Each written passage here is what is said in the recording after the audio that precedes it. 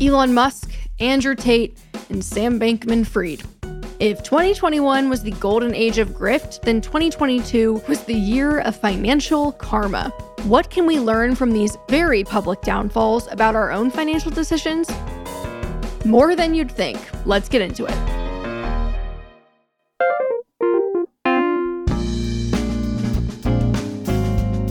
Welcome back to the Money with Katie show, rich girls and boys. I'm your host, Katie Gaddy Tassan, and recently I've been thinking a lot about financial karma and how things tend to revert to the mean. I know, girl, what? But even though it sounds lofty, a few current events and, honestly, tweets that have trickled into my awareness have left me preoccupied and paranoid.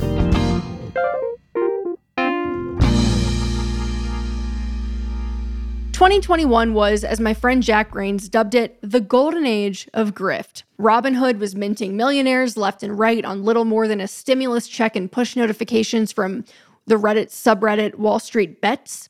It felt for those 12 months like the game of life glitched onto easy mode, and everyone who didn't have a controller had to sit in their virtual cubicles and watch 21-year-olds earn millions on GameStop. We are now, little by little, witnessing the unraveling of the sugar high.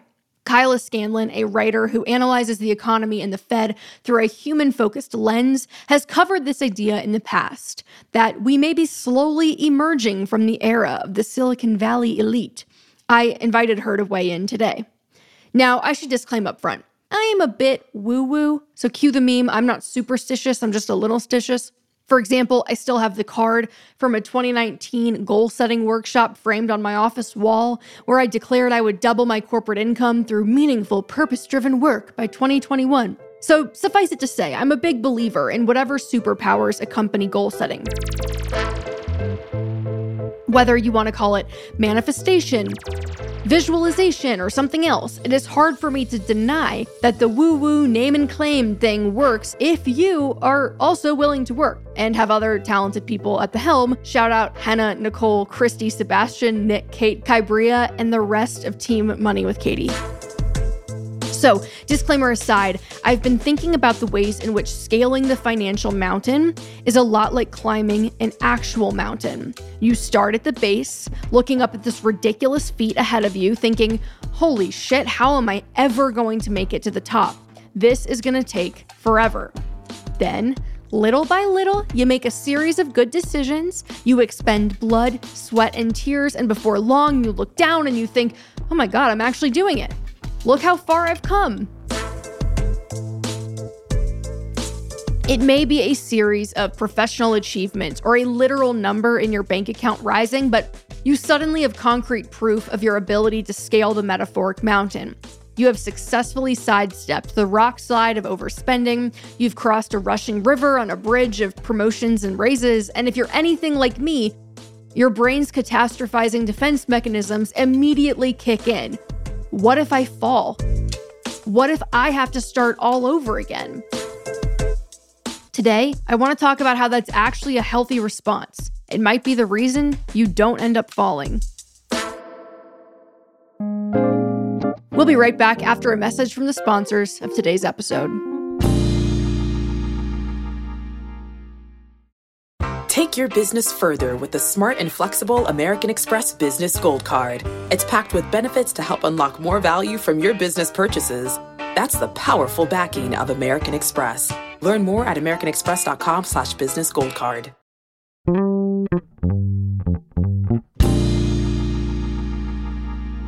"2022 was the year of financial karma. There are plenty of reasons why someone might find themselves halfway or all the way up their financial mountain, then suddenly ricocheting back down to the base. A nasty divorce, a business that blows up, a bad lawsuit, placing a ginormous bet on a single stock like the infamous Jason DeBolt, a software engineer who has a 100% Tesla portfolio, who, instead of cashing out at $12 million last year when his cost basis was around $300,000 last I read, he held on. And now his portfolio is, like the rest of Tesla, down 69%. Nice.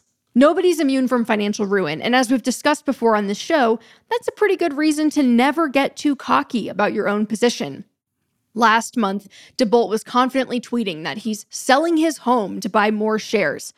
The hubris is just outstanding, and it's kind of proof that some people could use a little bit more imposter syndrome. And speaking of Tesla, its eccentric CEO, Elon Musk, got wrapped up in his own Shakespearean melodrama thanks to his handling of his new acquisition, Twitter, calling into question his supposed genius after some bizarre managerial moves. In fact, Elon might be the biggest mean reversion story of the last year. A venerated businessman poking holes in his own mythos and going from the richest person on earth to the only person in history to ever lose $200 billion. Kyla had some thoughts about how this is emblematic of a larger trend. Yeah, I mean, I don't know. I think it's kind of silly to speculate on why Elon does what he does, but I think what he's doing is emblematic of a sort of a cultural shift that we're seeing, and the quote unquote culture war, which I know is a really touchy subject. But if you look at how Mark Andreessen is tweeting, other Silicon Valley elites, it's all about wokeism and oh, they're trying this ephemeral they is trying to get us. And I think that they're doing this, and Elon Musk is falling into that category just based on the stuff he's been tweeting, because people are gaining more power, the general people are gaining more power. So workers are gaining more power. And so I think that sort of an immediate response to make sure that they can maintain the status quo that has enabled them to buy Twitter for $44 billion or however much that ended up being, which was that's also questionable if he should have even been able to do that, right? So I think that's what I've noticed, is that it's super goofy. It's a waste of everybody's time to be tweeting about wokeism and to be tweeting about a cultural war, but it's a broader political movement, and Silicon Valley elite are in that subsegment of trying to protect an element of their own power, I think. You see this kind of stuff a lot, particularly in spaces that intersect with the financial realm. The violently misogynistic Andrew Tate posts pictures inside a private jet, popping off about nonsense like reading books makes you stupid, so you should listen to him instead, naturally, and how everything in your life is your fault. In the interest of a timely update, Tate is currently being detained in Romania for alleged involvement in human trafficking. Last month, scammers turned content creators who go by the moniker Atlas Trading were sued by the SEC for a ginormous pump and dump scam. They frequently made jokes about being apprehended by the SEC, perhaps best encapsulated by the reply to a comment about the illegality of their behavior that simply said, SEC D's nuts. To quote writer Gia Tolentino, I am overdosing on medical-grade schadenfreude at their overdue punishment. And example 3, in just one name, Sam Bankman-Fried. The crypto world's altruistic golden boy whose grand plan was to defraud investors at scale to become a benevolent crypto trillionaire? ? In December, he was arrested in the Bahamas for said fraud. Game over. And finally, in November, a New York Post article reported that a glut of G-Wagons had hit the market.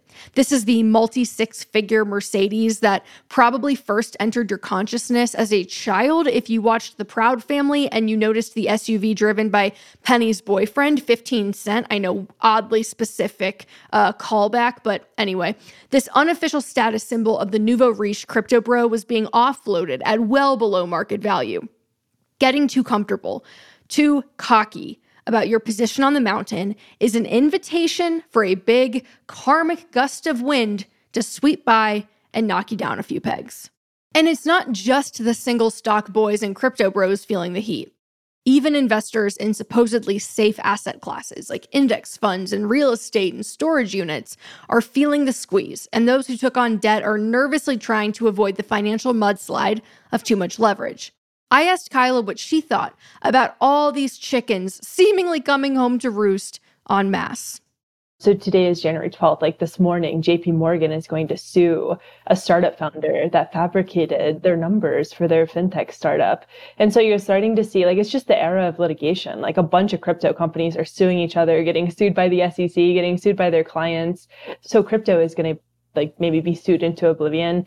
But I think that in terms of like the golden age of grift, it is an element of the bear market, because I think in the bull market, there's an element of like, oh, we don't have to pay attention. Like everything is just going to keep on going up and it'll be fine.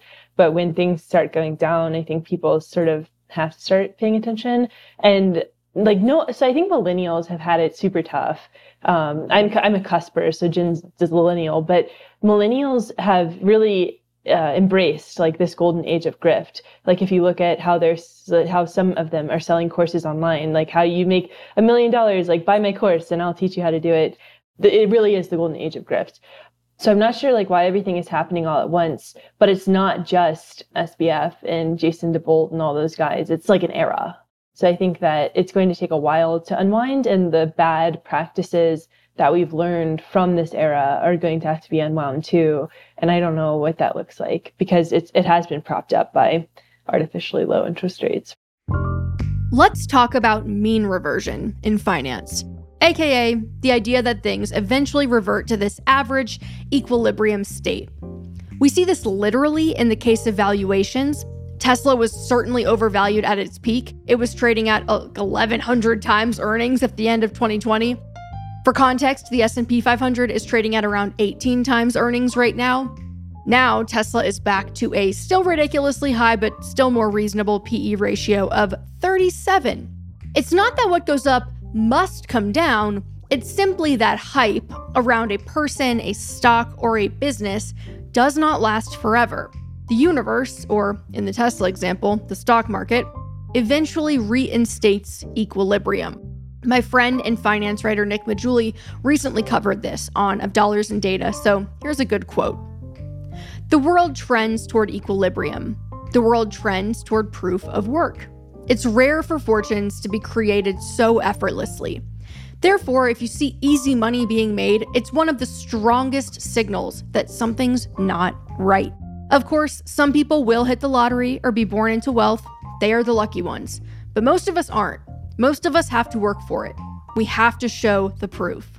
This explains why 70% of wealthy families lose their fortunes by the second generation and 90% lose it by the third. They didn't have the proof. These future generations didn't know how to build or preserve wealth like their ancestors did, so they squandered it. The same thing happens during moments of financial excess. Those who got rich overnight don't understand how their wealth was actually generated. In other words, a bubble.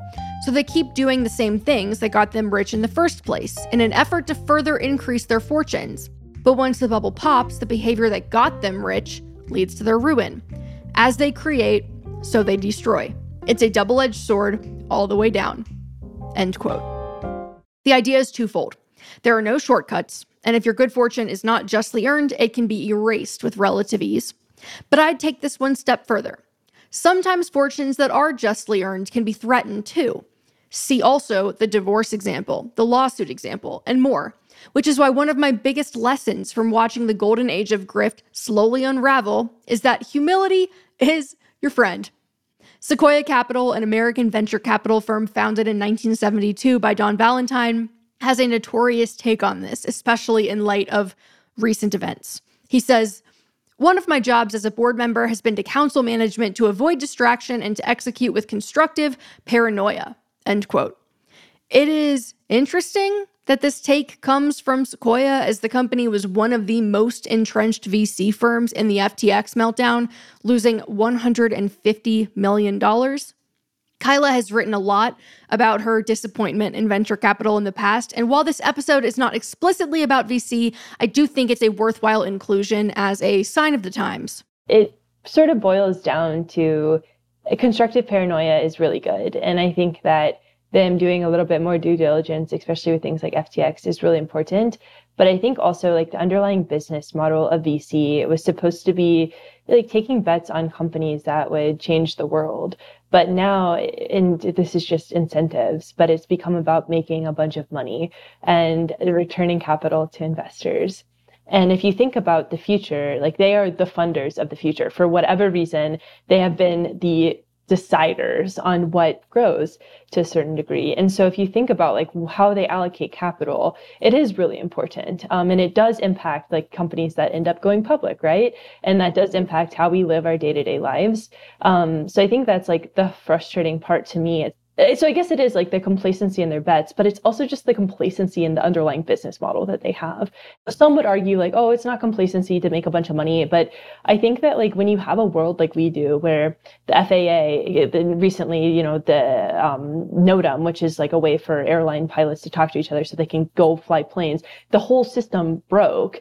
And it's like an ancient piece of technology, but it's so important. It's critical infrastructure, ancient technology, and things like that have to have an element of funding. And of course, you could say, well, take the FAA private or whatever. But I think it's like that, and then you contrast that against like OpenAI, ChatGPT, which is potentially going to get, $10 billion from Microsoft at a $30 billion valuation, essentially. It's kind of like, what should we really be focusing on? Like, we can talk about AI until the end of the world, but if our airlines are not functioning properly, if we're not able to have a proper access to healthcare, like none of that matters, And so that's like what I'm sort of worried about, is that VCs, and there's more VC firms that are coming up and like focusing on hard tech, whatever. But I think that they're sort of missing the mark for what actually matters for a functioning world. And I think that will get more and more prevalent moving forward. We'll be right back after a message from the sponsors of today's episode.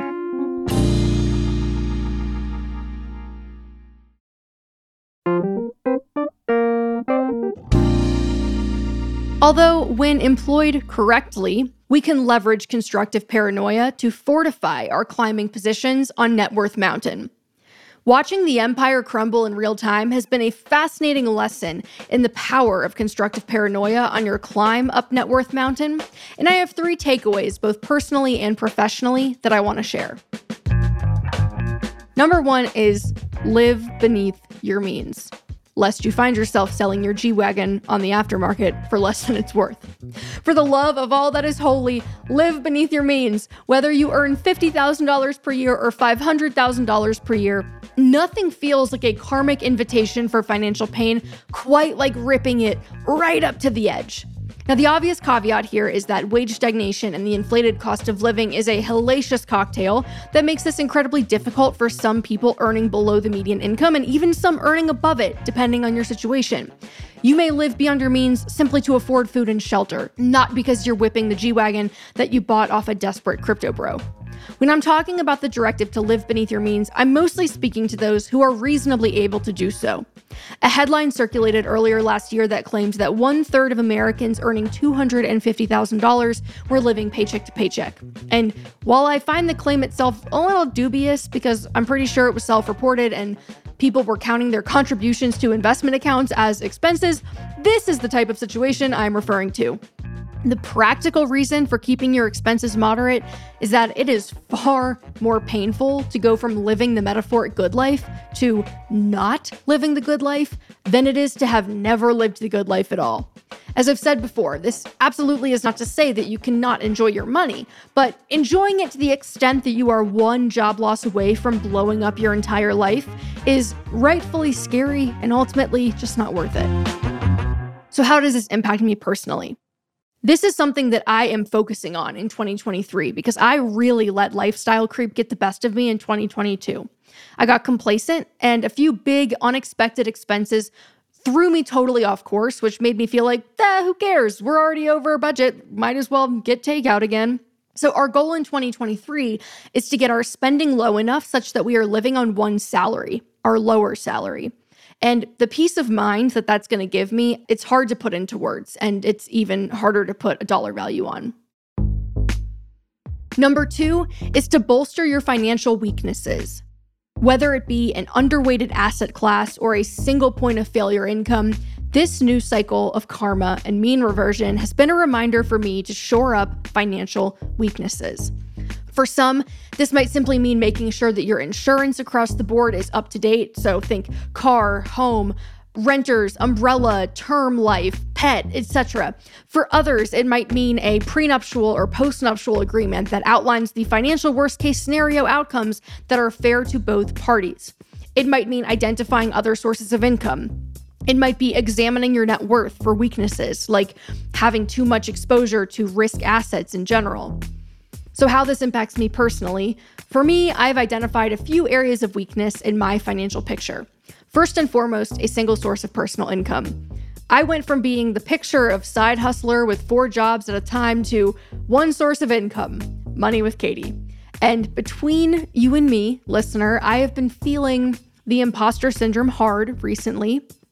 And I've had an itch to spin up something new on the side, almost solely to prove to myself that my current venture was not a complete fluke. A hobby with monetization potential, a second business, maybe buying a business, I don't know.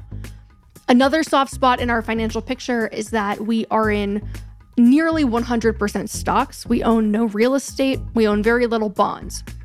And while that's not necessarily a bad thing, I think I would feel better if we had some skin in the real estate game if the price were right.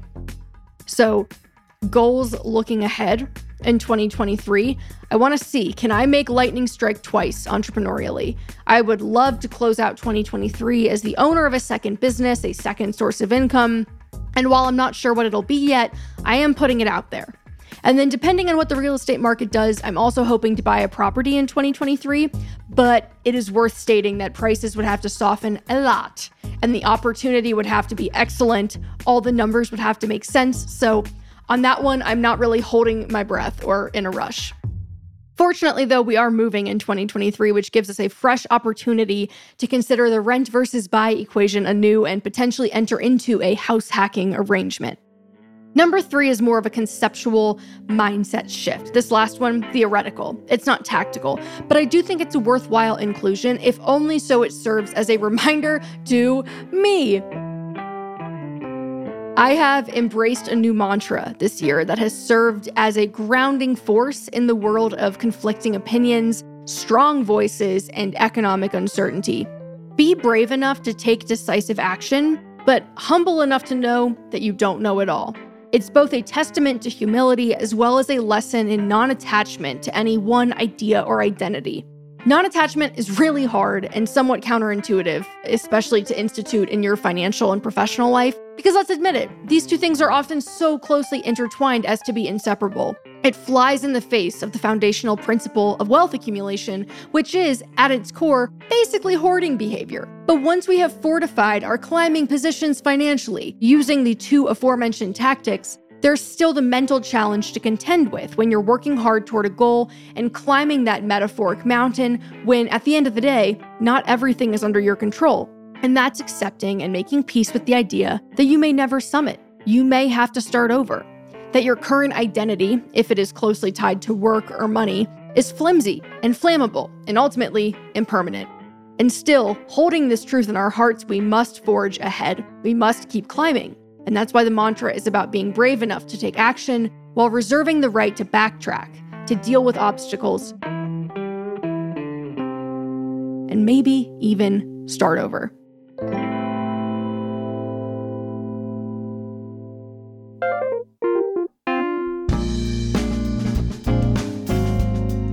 All right, y'all, that is all for this week. I will see you next week, same time, same place on the Money with Katie show.